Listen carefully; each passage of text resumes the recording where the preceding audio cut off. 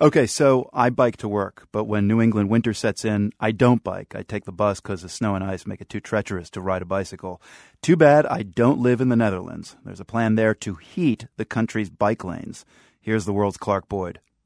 Okay, some facts. The Netherlands has around 17 million people and an estimated 18 million bikes. The country boasts more than 20,000 miles. That's 20,000 miles of bike lanes. The first time I visited the Dutch city of Utrecht, I lived in constant fear of being run over, not by the cars, but by the bikes. We sometimes have traffic jams with the bicycle. There are bicycle paths with 5,000 to 10,000 cyclists a day.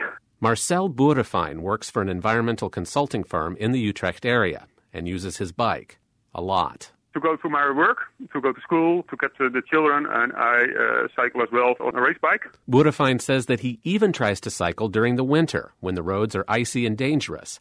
He figures there's a 30 to 40% drop-off in overall bike use during the colder months. And so he and his firm have proposed a solution. Just like you can heat, say, a bathroom floor with pumped hot water. Underneath the asphalt, say 5 centimeters below the asphalt, we install pipes. Through those pipes flows groundwater. Yes, heated bike lanes.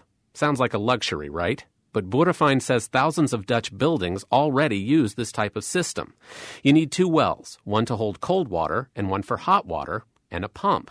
During the summer, cold water is pumped up just under the asphalt. It's heated to around 65 degrees by the summer sun and then stored in the hot well. Come winter, the warm water would be pumped back up, melting the snow and ice off the bike lane. Boerewijn figures installing bike paths with this system will cost twice as much as normal lanes, maybe up to $84,000 per mile. But, he says, the cost saving comes from that we don't have to use any salt and the labor to spread the salt. Boerewijn also says that there would be fewer nasty winter bike accidents.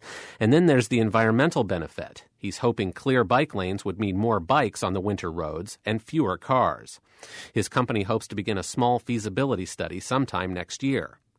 For others in Europe, heated bike lanes, though, will always seem an unnecessary luxury. When I tweeted the Dutch story this morning, a Finnish buddy of mine replied, "Tender feet mid-Europeans. Just get bike tires with 600 studs, and you'll have no problems with ice or snow. You gotta love the way they roll way up north." For The World, this is Clark Boyd.